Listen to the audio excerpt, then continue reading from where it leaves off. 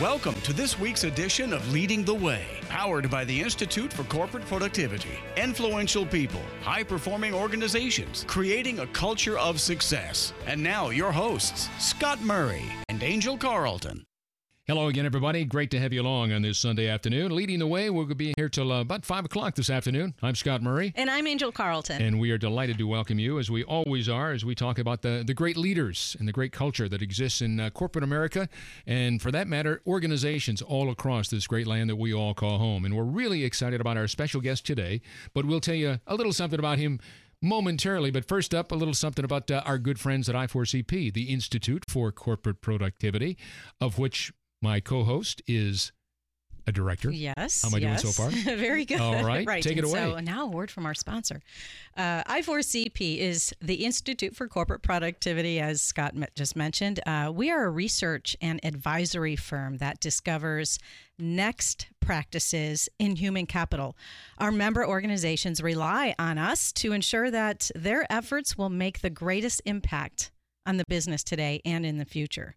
So through superior research, peer collaborations, tools, data, we provide insights that help organizations better anticipate, adapt, and act in a constantly changing business environment. If you'd like to learn more about I4CP, please visit our website at i4cp.com. Well done. Thank you. Thank you much. And, of course, you know about our special guest today. I do. Are you excited? I'm very excited All about right. this. Well, he's only about 2 feet from you, so you better be excited. America's #1 health living and healthy living media expert. Do you know who it is so far? I've got more.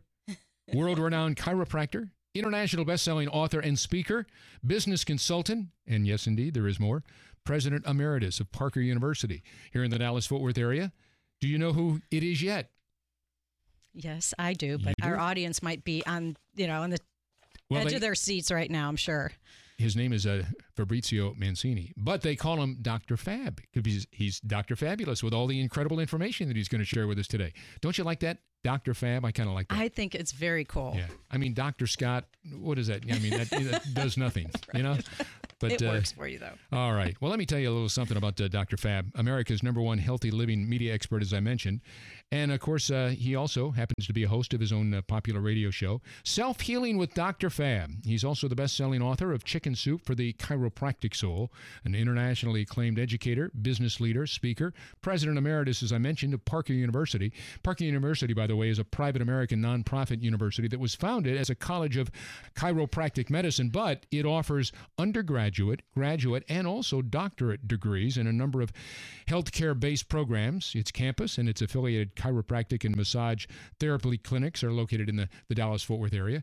So that kind of brings you up to date on that, and I know you've got some other information. I'm a huge fan of chiropractic care, and I'm a big fan of Dr. Fab already.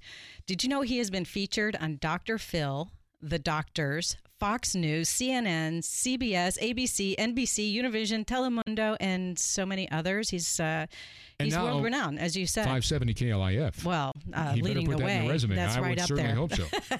Absolutely. He's been interviewed in various documentaries and has received honors including Heroes for Humanity, Humanitarian of the Year, CEO of the Year, and induction into the Wellness Revolutionaries Hall of Fame. How cool. I didn't even know that even existed. Yep. But Dr. Fab is also a graduate of the prestigious Institute for Educational Management in the Graduate School of Education at Harvard University. Most recently, the president of Mexico named the library UNIVE? Okay, turned on my Spanish there. Mexico's new leading university after him. What an honor that is. So, hello, Dr. Fab. Welcome, Dr. Fab. It's so exciting to be here with you, and I tell you, I can't wait to have this conversation. Well, tell us first of all, the library. That's kind of cool. Have a library named after. So what is it? UNIVE? What is it? So the pronunciation is UNEVE. And it's one of the leading universities in Mexico. Mm-hmm. And, the prestigious to me, I never thought that at this stage of my life that I would have a library of all things named after. But what I found out is when the president inducted it, he said it was the first time that a public building had been named for a non-Mexican or a living person in the country of Mexico. So I was very honored by that. And you know, to me, the main thing is that a library is a source of knowledge. And as you all know, knowledge is power. So being able to influence the future generations of people in that country is really what warms my heart. Oh, wow. Very good. Now, I've got to ask you, what UNEVE, what does that stand for? So it's the Universidad de Caltepec, which is right there by Mexico City. I see. So it's the name of the district where it's founded. Very cool.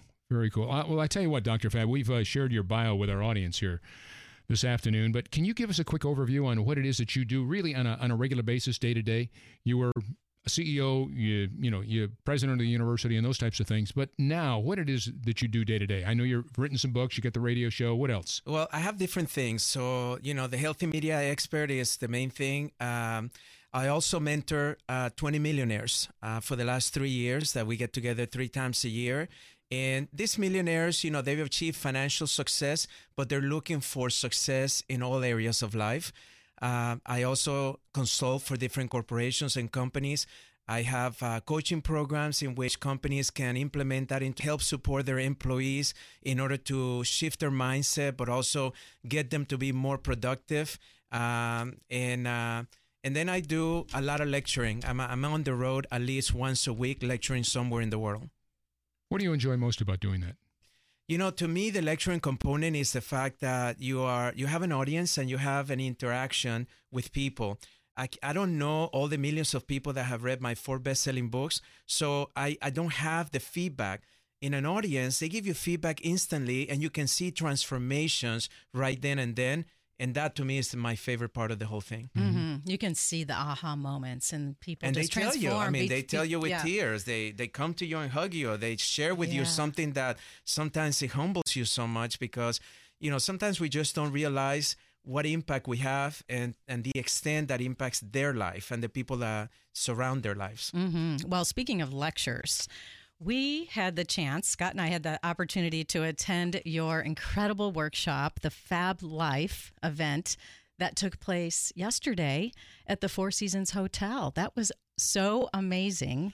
And talk about transformation. It certainly was transformative. But share with our audience a little bit about what you were hoping when you plan these events. What do you want the audience to really take away? Well, the main thing is to be able to be honest with themselves. Accept that where I am today does not define me. The circumstances that I face right now does not determine who I am. What determines it is how I respond to it. And if you begin to really take more control of your responses, rather than most of us, we spend 90% of our time dealing with the circumstances and sharing how difficult financially we may have, the breakup we just had, how we have a health problem. They dwell on that. And unfortunately, the law of attraction says that what we focus on, we attract. So my job is to get them out of their comfort zone and reshift their focus into what would allow them to have the outcomes they really want. Very cool. Very awesome. Cool. Well, that certainly was accomplished yesterday. Yeah. And I tell you what, that seems so common sense to me. Common sense. My parents kind of taught me that. So maybe they were the precursors of Dr. Fab, and I don't know, but they told me, don't dwell on the negative. Get with the positive, move forward. This is what your life's all about. So good for you. I just that rings great memories of what Mom and Dad used to tell me. We have a little something we call our lightning round, Dr. Fab, and it's 5 questions that kind of deal with who you are, what you're all about, but they're just fun questions. Short little answers is what we're looking for, but they kind of maybe help the audience understand who you are and what you're all about day to day. First one, first job, what'd you learn from it? Oh, that's a great. My first job was actually while I was in high school, and I wanted to buy a Mac computer, and my parents said that I needed to work for it. So I took a summer job. And what I learned from it is that if you're willing to earn anything, if you're willing to take the time to earn something, you can pretty much have anything you want. I knew how much money I needed to have by the end of the summer to buy that computer, to go to college. And that's all I did. I began to earn it. And I even tell my kids today that in life, the day that we wake up thinking that somebody owes us something or somebody's going to do it for us, we're going to be disappointed. But if we have the attitude of wanting to earn it, then of course you have the ability to have anything you want in life. So that was my lesson, that if I choose to earn my life, then I can have anything I want. And I did get that computer, and I loved it through college because it helped me get through it. Yeah, great lesson to learn early. Oh, yeah. So what kind of work did you do to earn this money to get that computer? Anything they wanted me to do. The CEO hired me as a summer intern, and I was driving, making deliveries. I was packing computer systems. I was making phone calls. I was filing, anything they needed. And let me tell you something. I love that because I had the opportunity to fulfill my goal, and that was to get that computer. And I'm very grateful for that opportunity. Fantastic. Well, the next question in our lightning round here is, who are your top, say, 2 mentors in life, and how did they influence you? Well, my first mentors, and I would say plural, were my parents. And the reason that I say that is because they instilled in all my 4 brothers and I a set of values, a value system that allows us to be able to be successful, but also be givers to life rather than takers of life. And then I would say professionally, my mentor in chiropractic was a guy named Dr. James W. Parker. He was the most famous chiropractor in the world. He was the founder of Parker University, and he instilled in me a sense of passion and conviction for my profession. He was a workaholic, so I've learned to have a little bit more balance than that. But when you believe in something, don't let anything stop you from it. And that's what he did. And the reason he was so successful. So I would say he was my most influential professional mentor. Great answers. Yeah, really is. Okay, number 3, here you go. What's been the most significant experience or turning point in your professional career in developing your skills in the leader that you've become? Well, I was a very successful chiropractor and a healthcare provider here in Dallas, Texas. And at the age of 31, I was asked to be president of Parker University. I thought I was too young. Typically a president of a university or college tends to come in your 50s or 60s. So I said no for almost 2 years. And then they interviewed me, and I had answers. They were going through a very difficult time after the founder passed away. And I finally said yes. And I went in there, and I was able to turn everything around to the positive. And I became, for what the media said, the youngest president of a college or university at the time in the United States. And what I learned from that lesson is never think that you don't have what it takes to fulfill an opportunity. If an opportunity comes to you, it only comes to you if you're willing to execute it. The problem is we talk ourselves out of it because we don't think we are capable enough or we have enough skills, knowledge, resources. And the reality is an opportunity never comes your way unless you were meant to be the one to execute it. Dr. Fab, America's #1 healthy living media expert. We're going to be back with more here on Leading the Way right after this brief timeout. Leading the Way. It's about influential leaders and the business practices leading companies use to impact market performance. That's what the Institute for Corporate Productivity, or I4CP, does on a daily basis. We work with leading companies, from Amazon to Boeing, and REI to 3M, to not only discover the best people practices of high-performance organizations, but the next practices, those that will define market leadership in the years ahead. Senior HR, learning, talent, and diversity executives from many of the most respected companies in the world rely on I4CP to ensure that their efforts will make the greatest impact on the business. After all, it's difficult to stay ahead by only looking behind. I4CP's focus on next practices is what today's top companies rely on to lead the way. I4CP, Institute for Corporate Productivity, leading the way every single day. And now back to Leading the Way, powered by the Institute for Corporate Productivity. Here's Scott Murray and Angel Carlton. Welcome back as we continue our conversation. Scott Murray along with Angel Carlton and Dr. Fab, America's #1 healthy living media expert, as we continue our lightning round. Take it away, Angel. All right. So you talk about being a young CEO. How would you, what kind of advice would you give the next generation, somebody stepping into your shoes maybe? Well, I believe that the next generation is really one that needs to be proactive rather than reactive. We're living unprecedented times right now, but also I've never seen as much opportunity today that I've seen in the last 30 or 40 years. So if you're right now somebody that feels that you have the capabilities of making great contributions, don't doubt yourself. Just act on it, move forward, and then allow yourself to go through that journey. And the most important thing is enjoy the journey. Don't be so caught up as to the destination, but make every moment count, make every day count, and you'll find yourself having a very fulfilling and rewarding life. Sounds like a deal. Mm-hmm. And I'm inclined to agree with you. I think that's true. There are incredible opportunities out there with technology and what goes on in this world. Every day it's something new that we hear about. It really is kind of neat to be a part of it. Last question in the lightning round, Dr. Fab. How would you define your legacy? What comes to mind? Well, it's interesting. On Father's Day, I said that my children were my legacy because I think being a parent is an honor, it's a privilege, and you invest in your children, and they're the ones that hopefully will keep it from generations to generations. From a professional perspective, I would say the fact that I make great contributions in every area that I impacted, and whether it's healthcare, whether it's personal development, or whether it's fulfilling your dreams, I believe that people will one day say, you know what, he impacted my life like no one else did. And all I did was pretty much share all the downs and all the valleys that I've lived myself and how I picked myself up and kept going, because that's really what life is about. You don't become successful overnight. You become successful by picking yourself up and dealing with all the mistakes you make and all the challenges you face and realizing that you have a lot more to offer than what your circumstances are facing you right now dictate. Great point. Mm-hmm. Great point. Well, I tell you what, Angel, are you ready? We'll get underway with our questions here for the good Dr. Fab.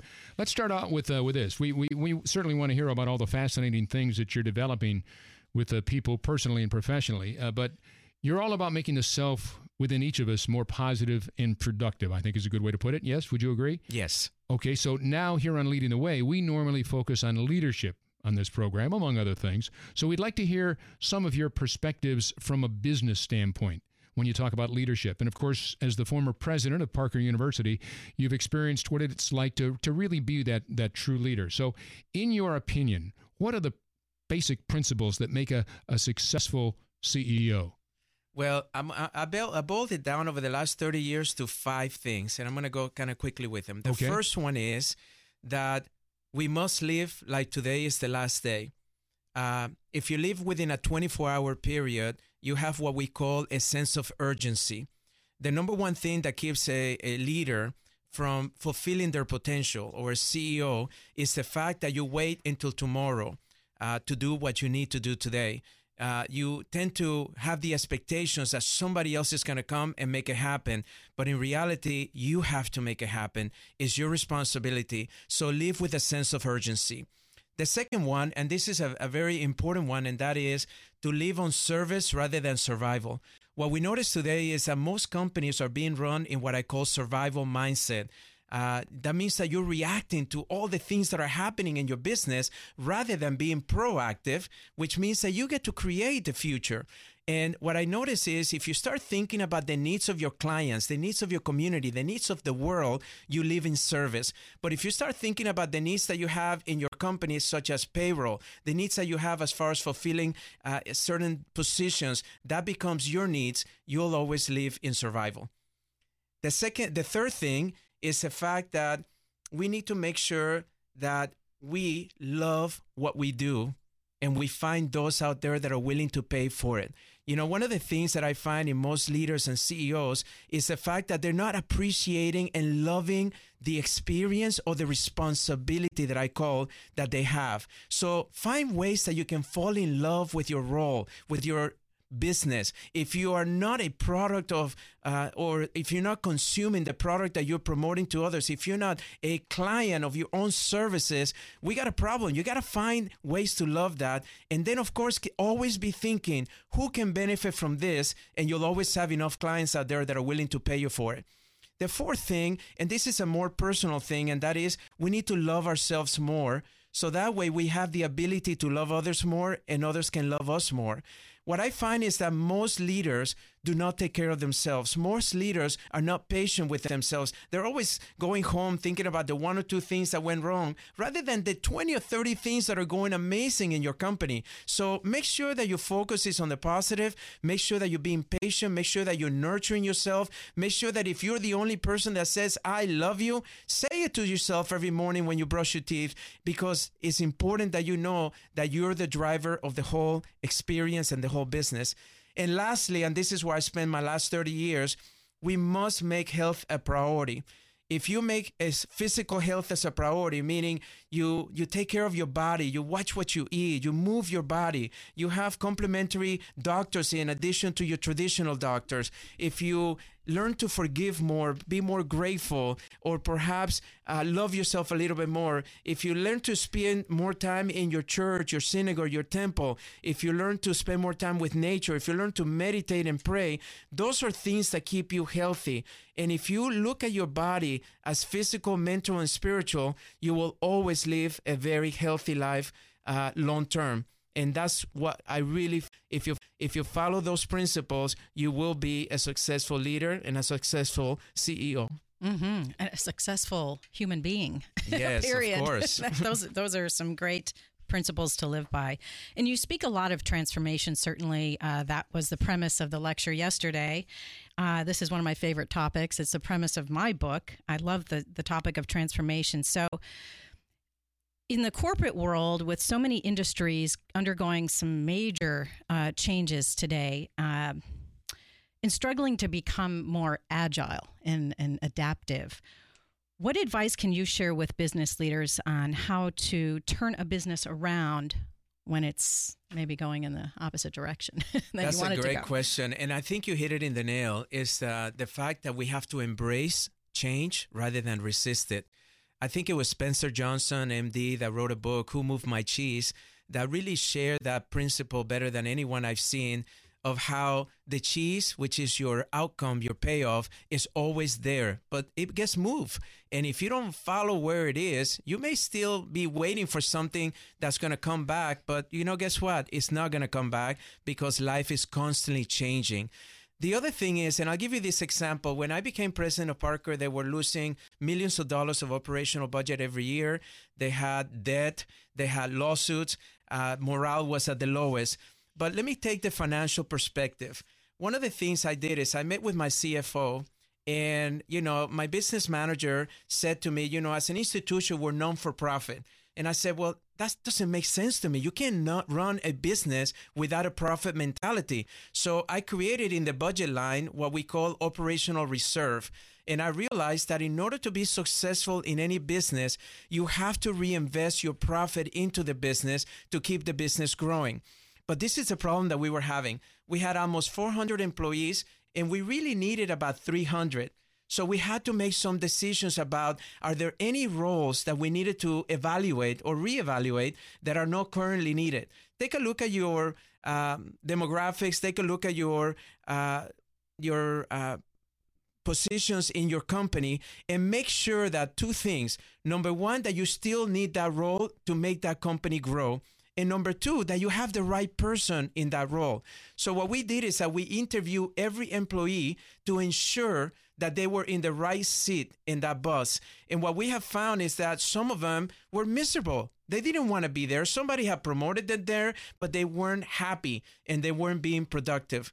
The other thing that we found is that we had a budget, and we realized that most people just added 10% to that budget for the following year, expecting the institution to either cut it a little bit or approve it.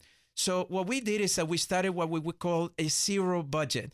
That means that I gave everybody the opportunity to say, if you can show us how your activity, the money that you're requesting, is going to support the mission of this institution, then I will support it. It doesn't matter if it's double or triple than what you got last year, or if you don't need as much as you needed last year. And what we found is that the majority of them were overspending, or they were asking for money that they really didn't need, because the activities were not supporting the mission. And if your activity does not support your mission, you're going to find yourself out of alignment and probably lost. It was a famous scientist called Pareto that taught us the 80-20 rule in business, that 20% of what we do yields 80% of the results. I want you to make sure that you realize that when you look and evaluate your company that may be going the wrong way, find out what is the 20% that is actually giving the 80% results. Discard the other 80% and only focus on the 20%. And I promise you, you'll turn it around faster than you think. I love that. That's great.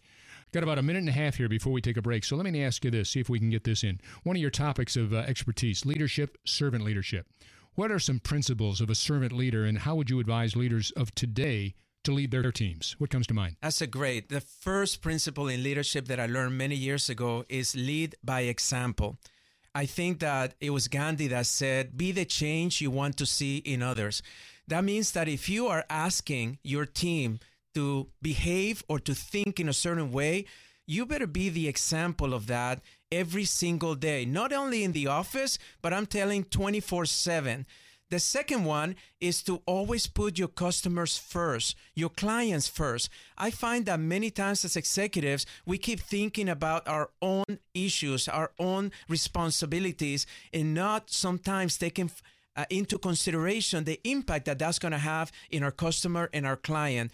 To me, servant means that you're going to be actually helping someone else rather than only helping you in the process.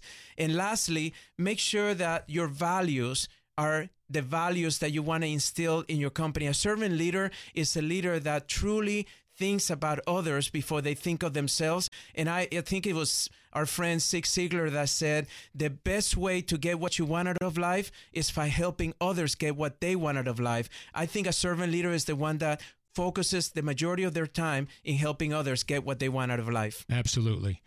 Dr. Fab Mancini, he is the former CEO and he's the president emeritus of Parker University. And we are going to be back with lots more here on Leading the Way right after this.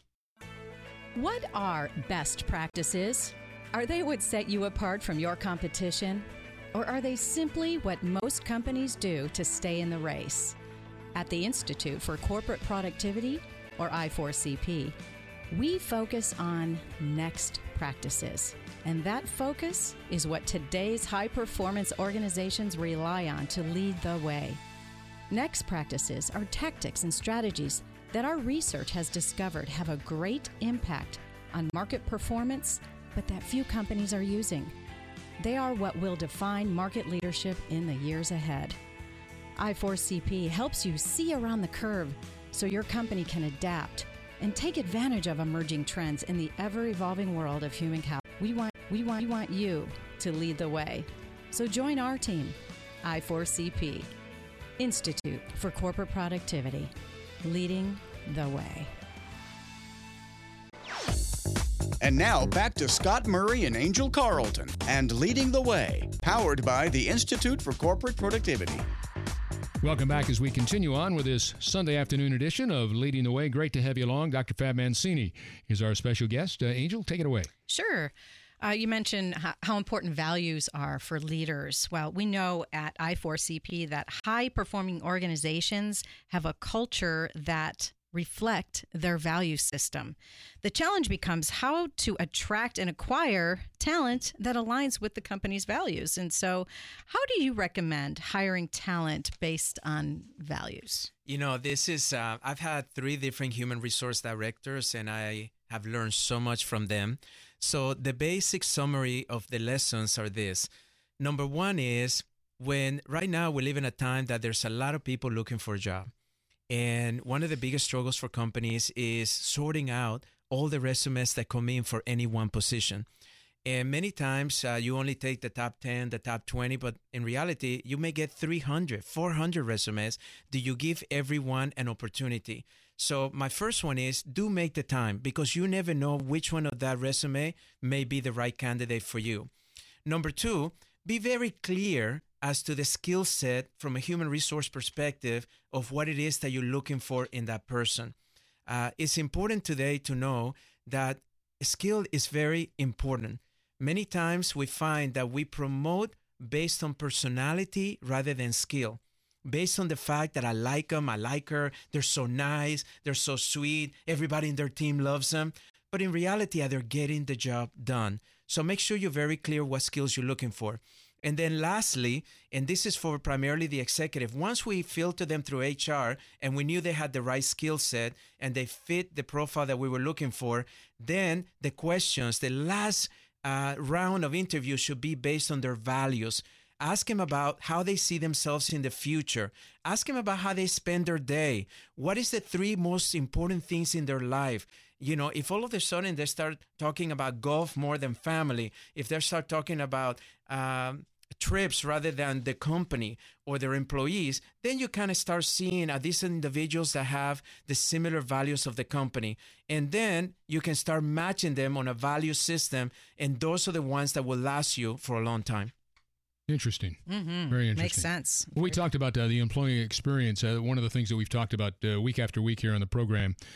And I tell you what, Dr. Fab, it's becoming more of a focal point for many organizations. We talked about change. You talk about opportunities today. So one thing, though, that I think is always there and most important to people, and that's healthcare benefits. Many times, that's what really keeps people at organizations. So my question is this. What can you tell us about the importance of making health of employees the priority that it's become?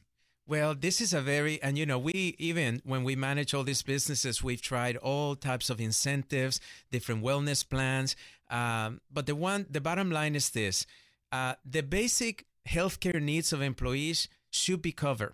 And the reason for that is because an employee feels that healthcare costs are getting so out of hand that they may not be able to afford if they ever get into a problem. So we do notice that there's a tremendous loyalty when you do offer some great healthcare benefits.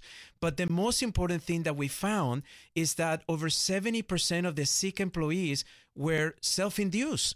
They were not coming in from things out of there. They were things like, I'm eating terrible every single day. I'm not working out at all. I'm not taking time to rest. I'm overworked. I'm overstressed. So those stress levels get to the point that break the system down. So it's important to develop a culture, what I call a wellness culture, in which you have a healthy employee, body, mind, and spirit.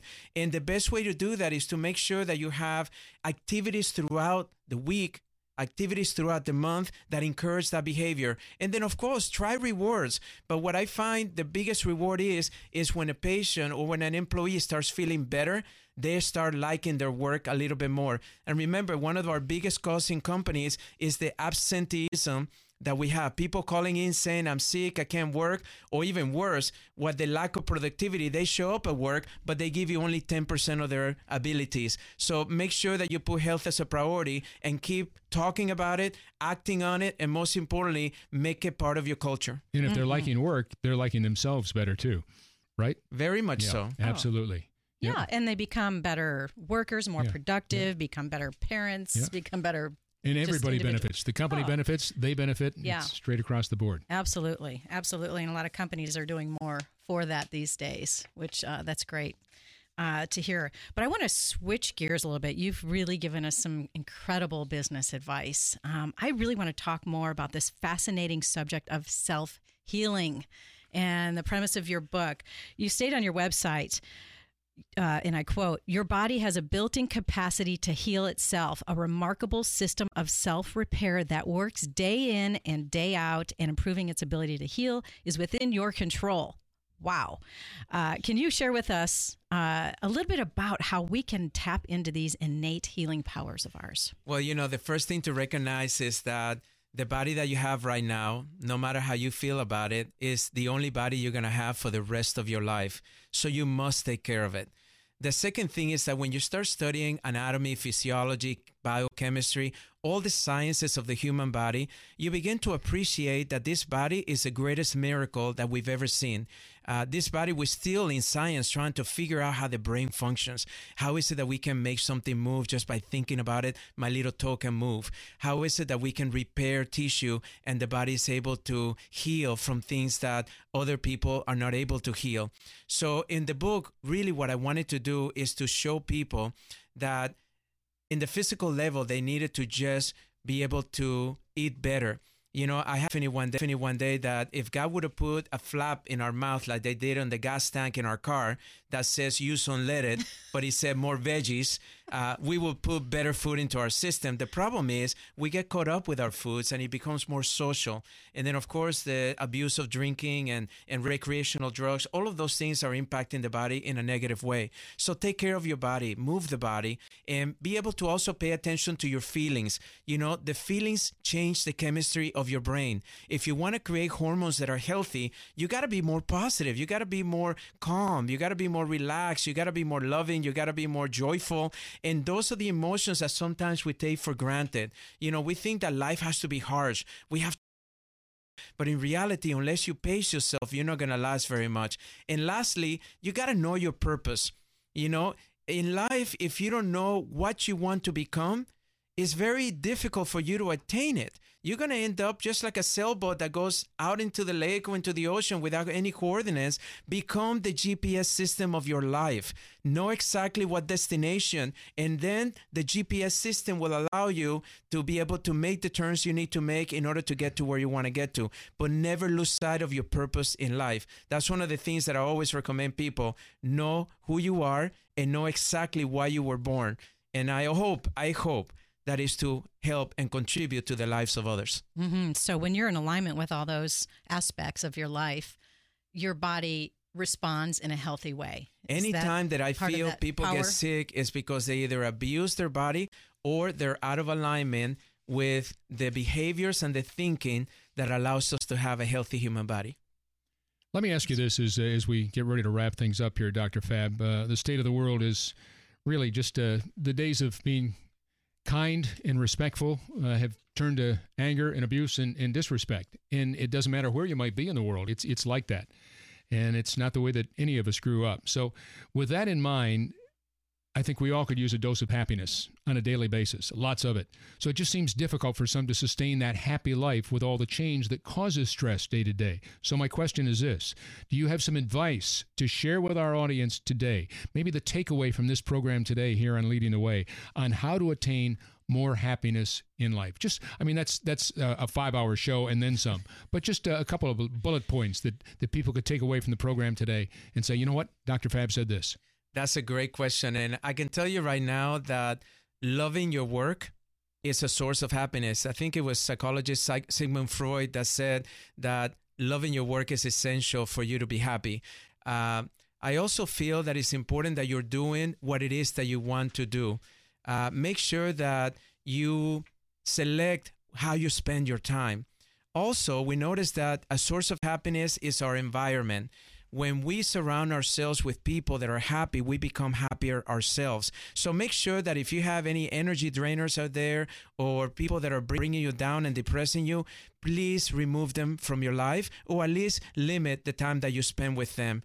And lastly, I would say, make sure that you have a purpose that's bigger than you. Make sure that you make life about something bigger than you, and that is the greatest source of happiness. There is no way you can be depressed when you're helping other people. The solution for depression is to help others. So go out there and help somebody that is either at the same state that you are or even worse than you are, and I promise you that you'll be able to feel better immediately. So go help somebody in need, and I promise you happy will follow.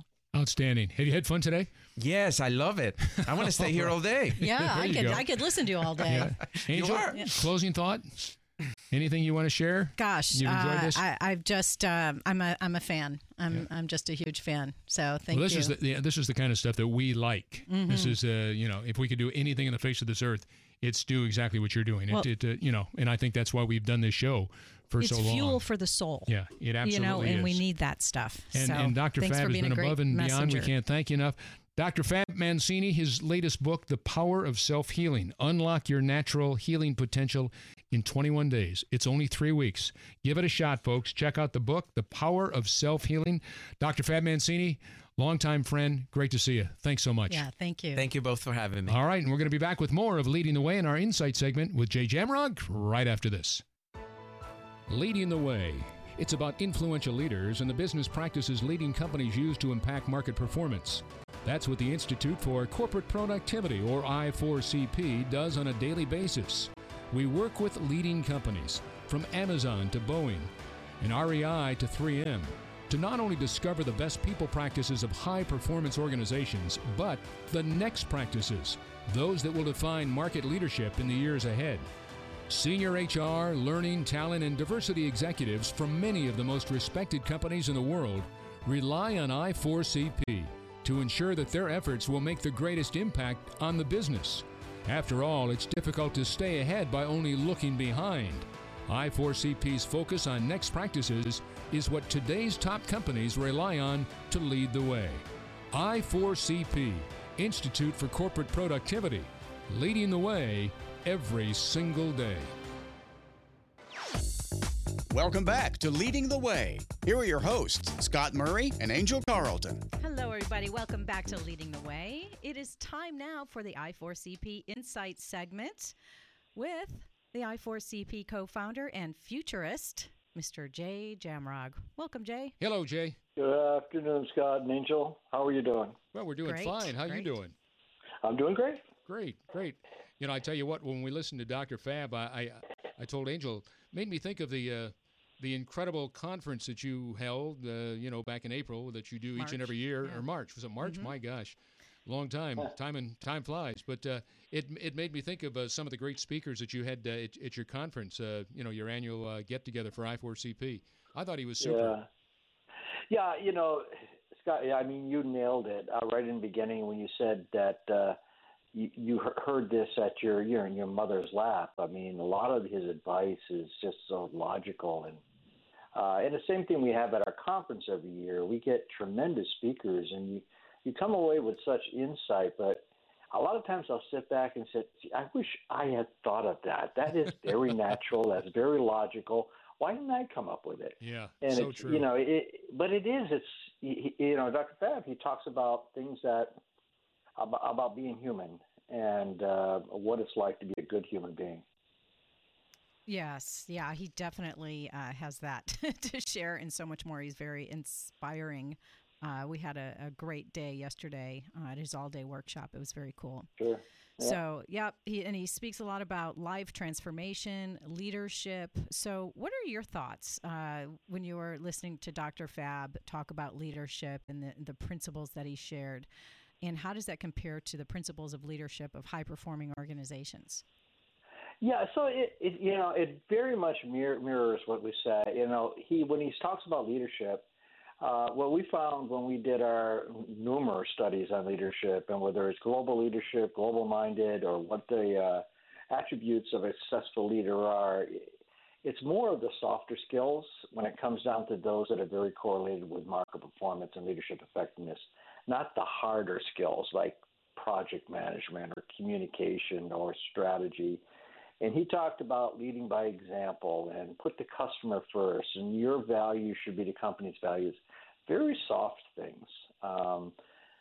It's easy to learn hard skills. It's hard to keep those soft skills like, building trust with your employees, collaboration skills, influencing others, and really having an impact. But very basic soft skills kinds of things that we found in our research, too, that are highly correlated with leadership effectiveness. Well, as a result of what you just shared with us just there, Jay, let me ask you this then. What's the importance of a value system, and how organizations instilling these values, how are they doing that so that employees say, you know what, I'm going to buy into that. I'm going to embrace that. I'll buy that.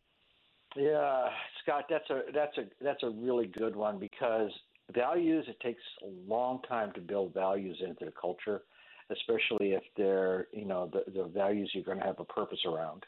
It's easier when you have an external purpose, like a non-for-profit, a hospital, an NGO.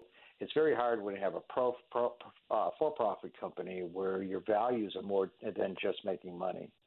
Making money is important. As he said, you have to have, even a non-for-profit, you have to have a profit, or we call it a reserve.